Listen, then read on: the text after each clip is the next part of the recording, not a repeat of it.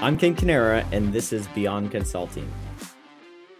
Today we've got Heinrich Rusch in the studio. Heinrich is the CRO of Building Radar, and he's also the founder of Firm Learning. But before we jump into that, I just want to remind everyone that we are sponsored by ECA Partners, a project staffing and executive search firm that I currently run and lead. Heinrich, thanks so much for joining us. Welcome to the studio.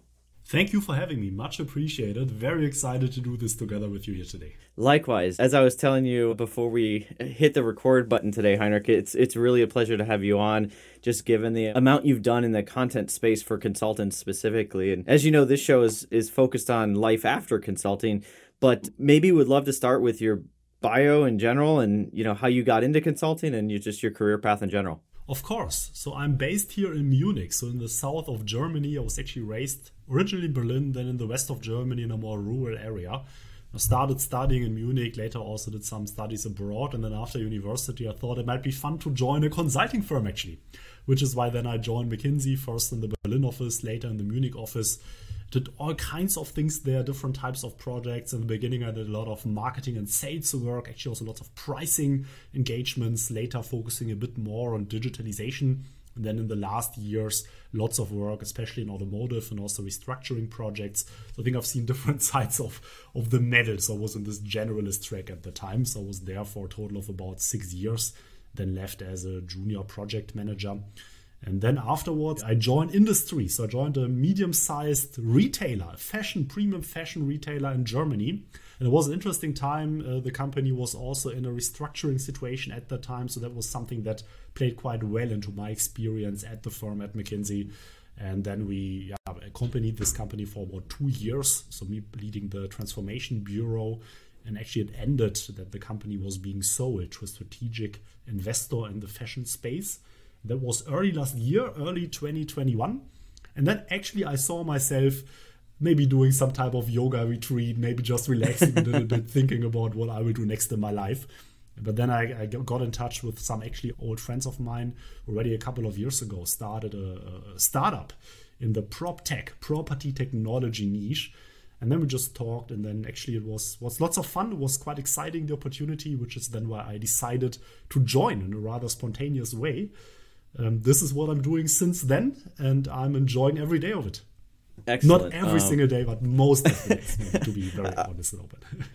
Well, most is better than most, let's put it that way. Exactly. So, Heinrich, let's jump into, Building Radar first, which is the property tech company that you mentioned. Would love to just hear a little bit more about it and what you all do. Yeah, so we're helping companies in the construction space to build a proactive sales channel. And these are construction companies, both GCs, so general contractors, but also BPMs, building product manufacturers. So companies that produce components that go into buildings, for instance, flooring solutions, facade solutions, HVAC solutions, and so on. And traditionally in the construction industry, a majority of the sales was created by personal networks of decision makers or sales reps. Or second, just the reputation of the company, right? A company being in the marketplace for a long time, having built this reputation up over time. And this is where the majority of the sales was coming from. Not for all the companies, but for a big, vast amount of the companies. And we are actually helping construction companies to get a bit more independent from these two channels by adopting a more proactive sales approach. A sales approach that is very popular, for instance, in the software industry, in the SaaS industry, where you look into the marketplace, look into projects that you feel like might be a good fit with your solution, your value offering, and then you proactively approach these projects, these construction projects, to get in touch and potentially talk whether your solution might not be a great value add to the developer or to the architect bureau, planning bureau who builds this. And this is what we do.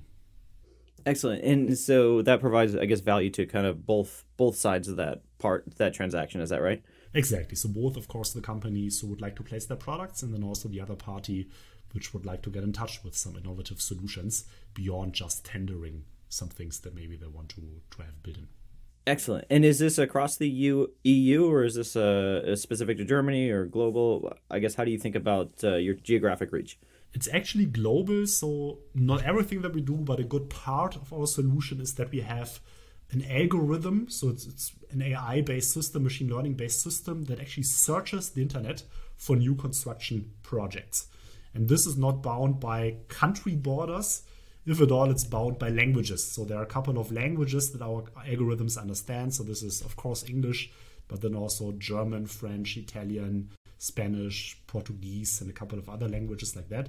Areas like Asia, for instance, here we lack some of the languages, some of the big ones. Here we would only find the major projects, big projects that are also published in English-speaking publications. But then in all the other countries that we cover, there we would also find projects that are published in the native languages. That's excellent. Can you maybe just give our listeners an example of how this might be used in kind of real time? Of course. So imagine you're a sales rep of such a construction company looking to just fill your pipeline, your sales pipeline, looking into some new projects where you could place your solutions in. You exhausted your network, currently nothing new that comes up in the email in the morning, but you still need to close a couple of deals to hit your quota. So wouldn't it be great to have a system that tells you where new projects are popping up, actually in a very early stage, so very early planning stage, that fit your search criteria, the types of projects that you're interested in the locations that you are able to serve, of the construction volumes that you're able to serve. And then you know about that, but then what do you do, right? Because you need to get in touch with these projects. Do you just write an email to the info@ email address? Do you just call the reception of the developer of this project? Well, you might do that, but likely not the highest likelihood of success.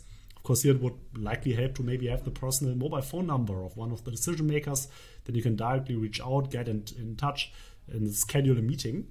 And this is really what we do, right? Because once then such a sales professional has a meeting, then it just goes the normal flow of how this would usually go. Also, if they would just get a request from the network, but we really help to make these people successful from identifying projects up until the point when they get the meeting. And then we also support, or we enable the salespeople with some outreach tips, helping them write the best possible emails, some marketing automation tools that are attached to that. So this is the sphere that we are playing in.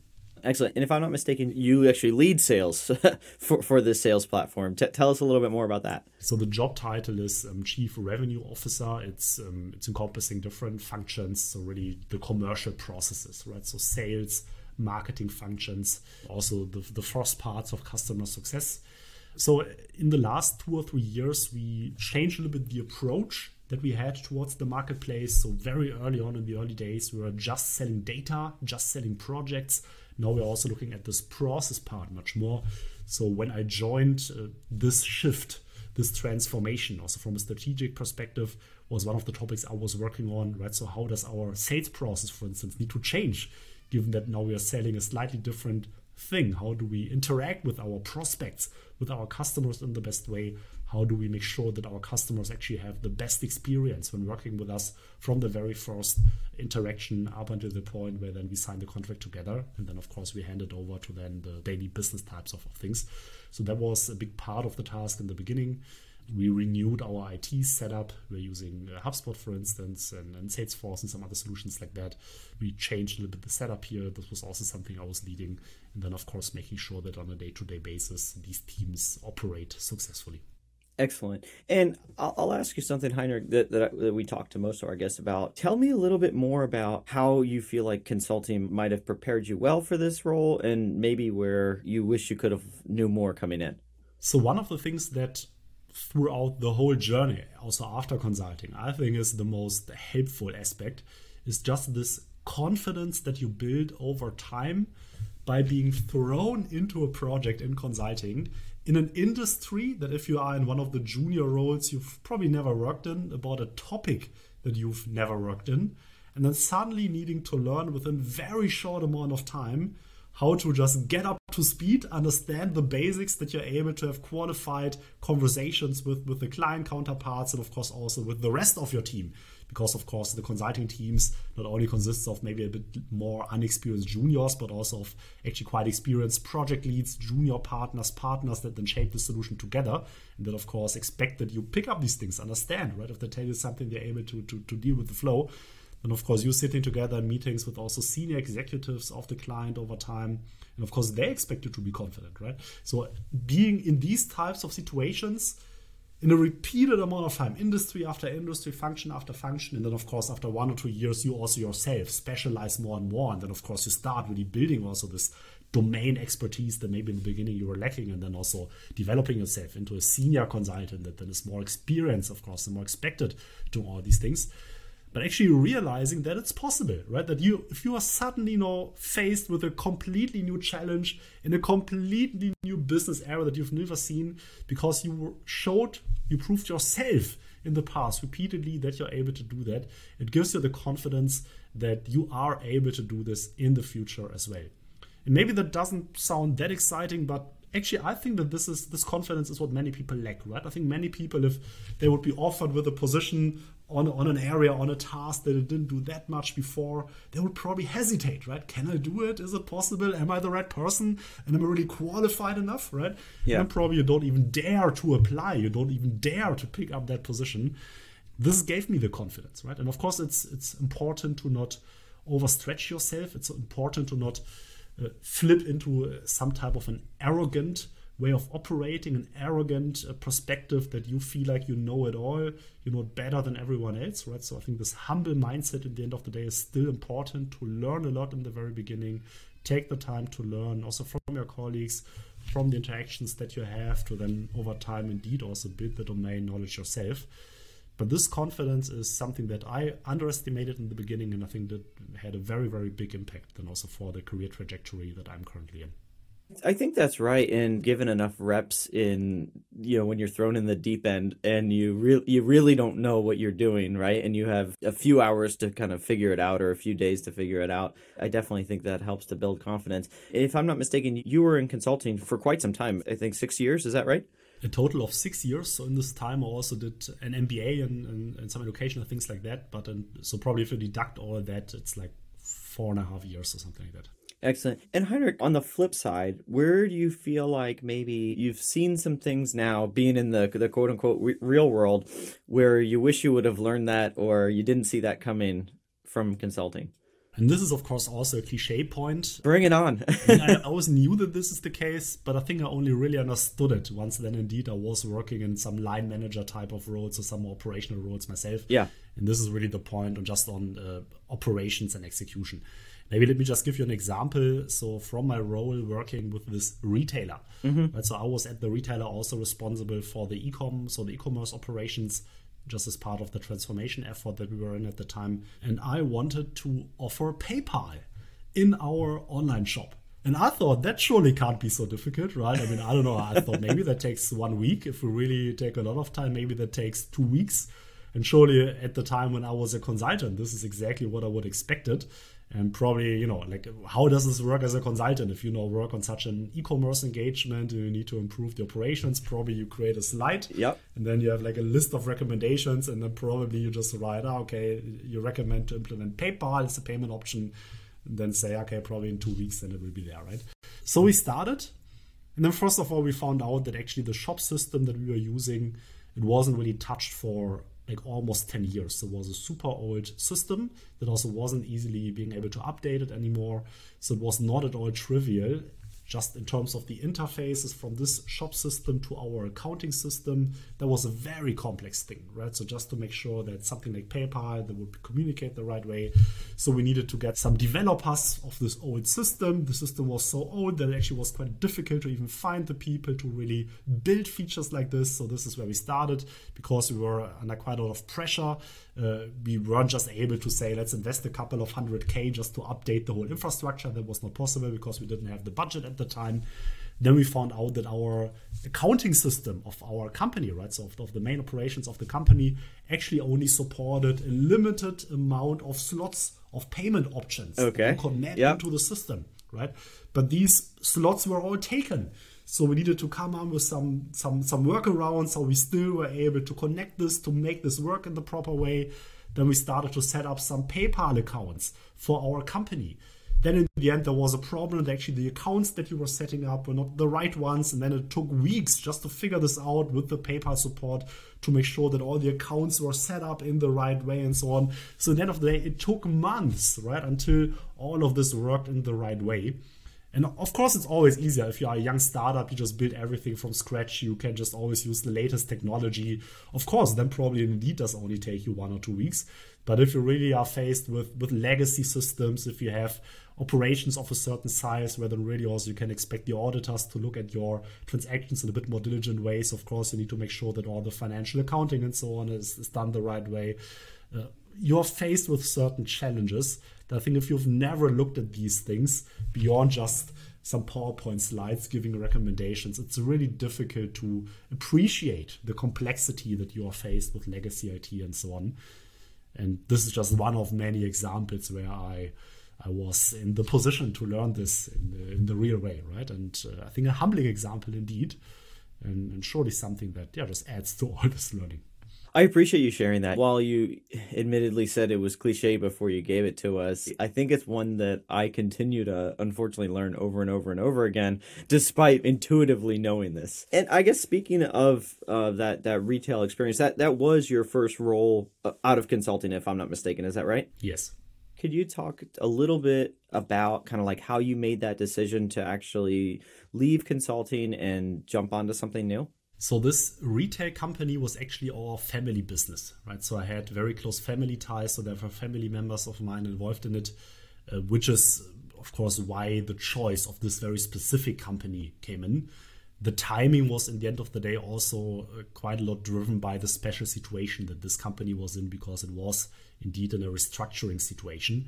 This was the reason why this very specific time I was then starting to join. Besides this very special situation that I was in at that time, it was still clear to me that I likely would have wanted to really continue on in consulting for a very, very significant amount of time. Probably would have stayed at least for like another half a year or another year or so. I didn't have a clear plan yet when exactly I would leave.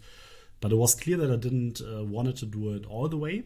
For me, I realized that once I was a young project lead, I first of all got in the first years really this learning curve of the analytical way of working. How do you structure problems? How do you adapt to these new situations in a repeated way?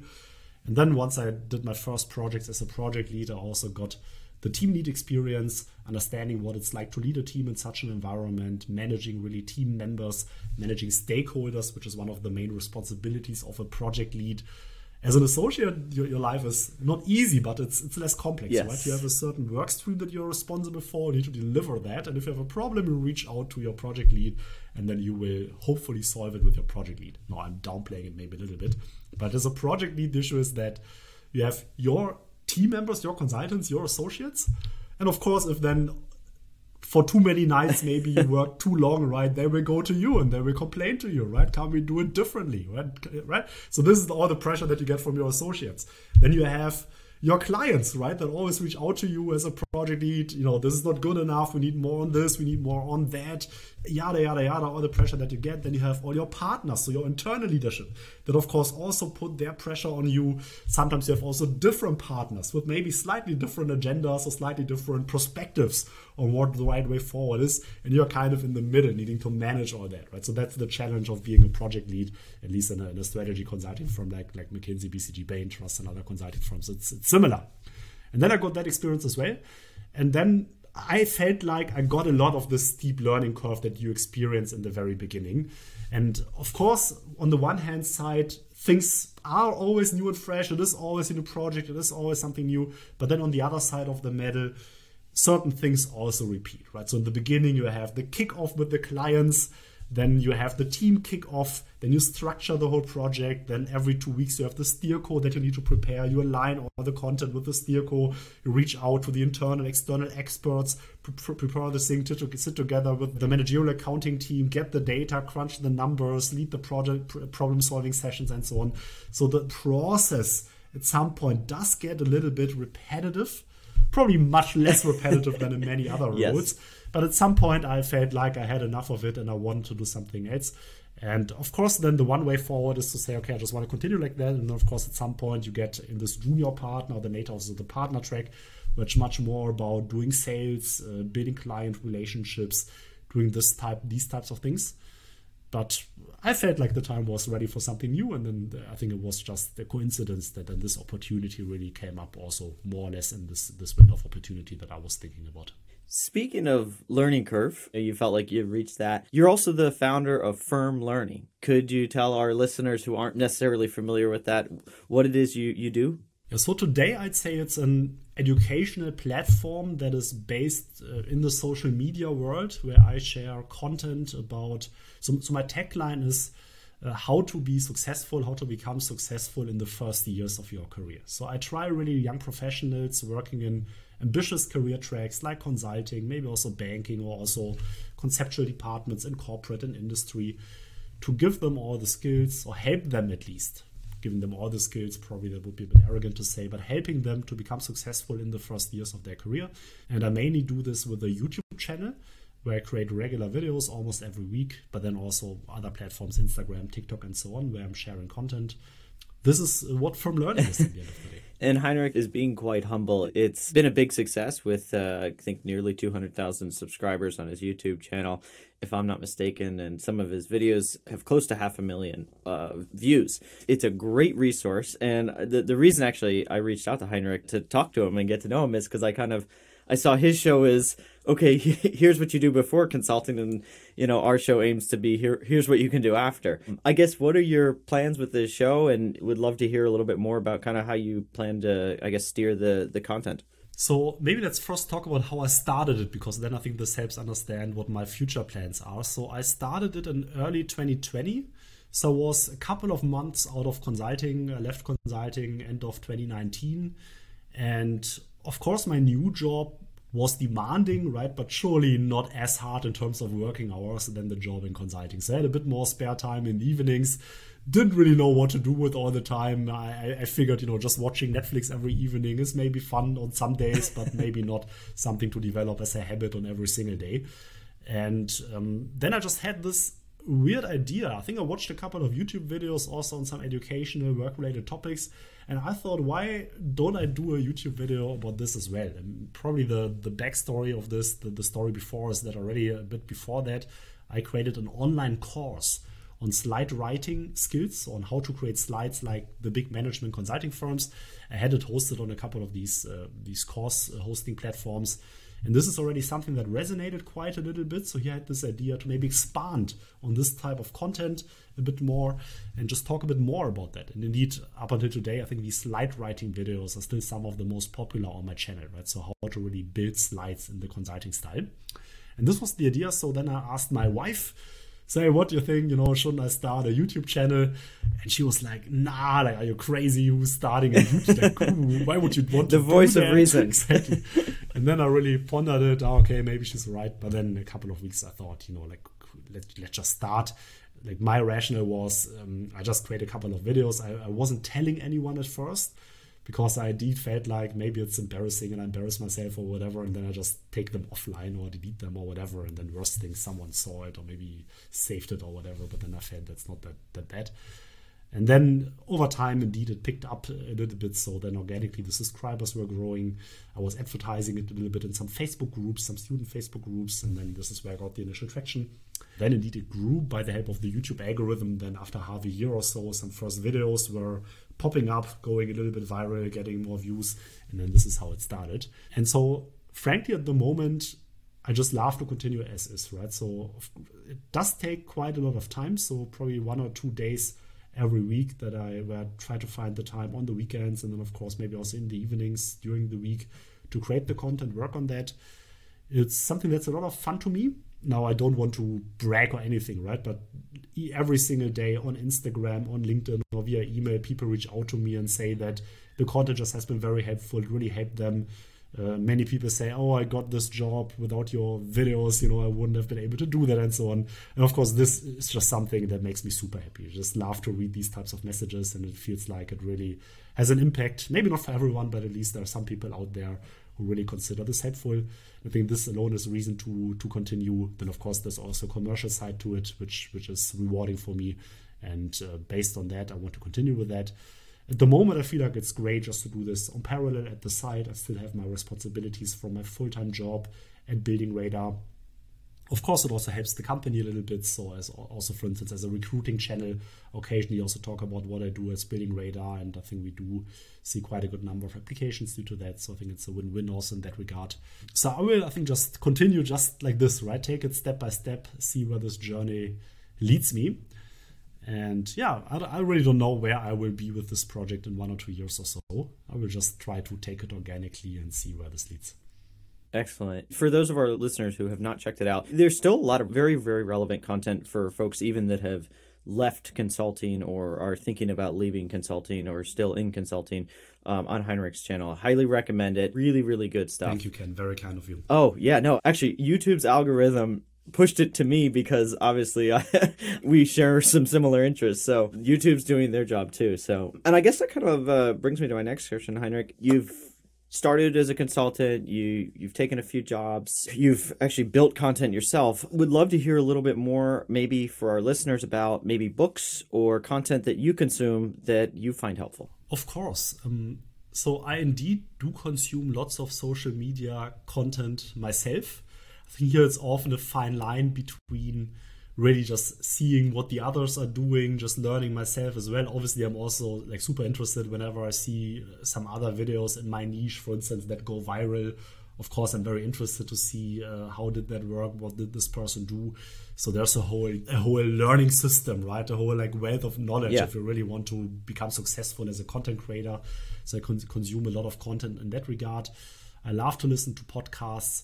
Of course, it's partly then also procrastination, right? So then you always have an excuse just to watch a YouTube video in the evening because you feel like, oh, maybe I learned something helpful that I can leverage as well. Better than Netflix, right? Better than Netflix, maybe. So that's surely a fine line, but I do that. In terms of books, I do also like to consume just these typical management, productivity, and so on books. Actually, like on my videos, you find a link with some book recommendations always in the video description. We're just sharing some books that I like to read. I think here it's often also a fine line between really taking value out of these resources or just procrastination, right? I mean, I think it's also this cliche of you needing to get some stuff done, and instead of doing that, you rather prefer reading a book about productivity or something like that, right? So I think in the end of the day, there's no better productivity hack than just like sitting at your desk and just working on the things that you need to work on instead of setting up your new to-do management app or setting up your new Pomodoro or like whatever techniques there are out there. So again, I think this is a whole topic for itself. But of course, I'm also interested in this type of stuff. When I consume books, it's frankly mainly via audio. So I do listen to lots of audiobooks. Though recently I felt like it's not really the same as reading, right? I mean, you get the content, you read, you understand the content, but sometimes you're distracted and you don't really get it. I mean, often there are also illustrations in the books. So I'm thinking about maybe getting a bit more into this actual book reading as well in the future. But let's see. Going old school. Going old school, exactly. Excellent. And I think we can maybe conclude with, you've done everything from, consulting to, transformation, consulting to CRO, consulting to being an entrepreneur.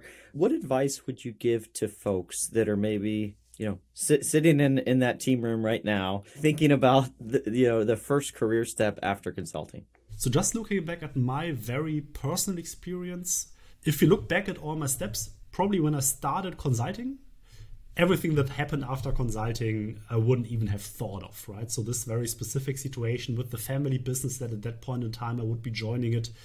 Later, this startup thing that at that point in time I would be joining the startup. The fact that I'm starting a YouTube channel, just if you would have asked me 3 months before I created the first video that I would start a YouTube channel, I would have thought you are insane, right? It didn't even cross my mind, this thought, right? My takeaway from that is don't feel like you need to plan it all, but instead be open for opportunities. I mean, there's this concept of the surface area of luck. Right? Of course, you can say that there's always luck involved. Of course, I was lucky that I created a couple of videos that were picked up by the YouTube algorithm. And probably there were also different factors where my career after consulting, which I'm very happy with, right, where there were also lucky factors influencing it. But I think the wrong way to think about it is that you're just sitting at home just, like playing with your thumbs and then just hoping that something lucky happens to you. This is surely not how you get lucky as well in your life. But how do you get lucky? You get lucky if you just try out new things. If you pick up a new hobby, right? Just do something that maybe is not a bit out of the ordinary, right? If you just watch Netflix every evening, probably you're wasting a lot of time that you could invest in other things. Well, maybe it's not even clear yet to what this will lead in the future. If you pick up a hobby on photography because you think that maybe it might be a nice new thing to do, who knows what will come out of that, right? Also now all the things that I'm very grateful to experience also with the YouTube channel, for instance, opportunities to talk in a podcast like this. This was not at all my plan, not at all the idea when I... You didn't think about this as you were sitting in a project team room? I think that's great advice, Heinrich. For everyone else listening for the first time, please make sure to subscribe so that you're notified of future episodes, I can't talk, on either Spotify, Amazon, or Apple. And then lastly, you can check out our YouTube channel. And if you want to get in touch with me personally, you can check out eca-partners.com. For everyone else, we look forward to talking with you next week. Thanks so much.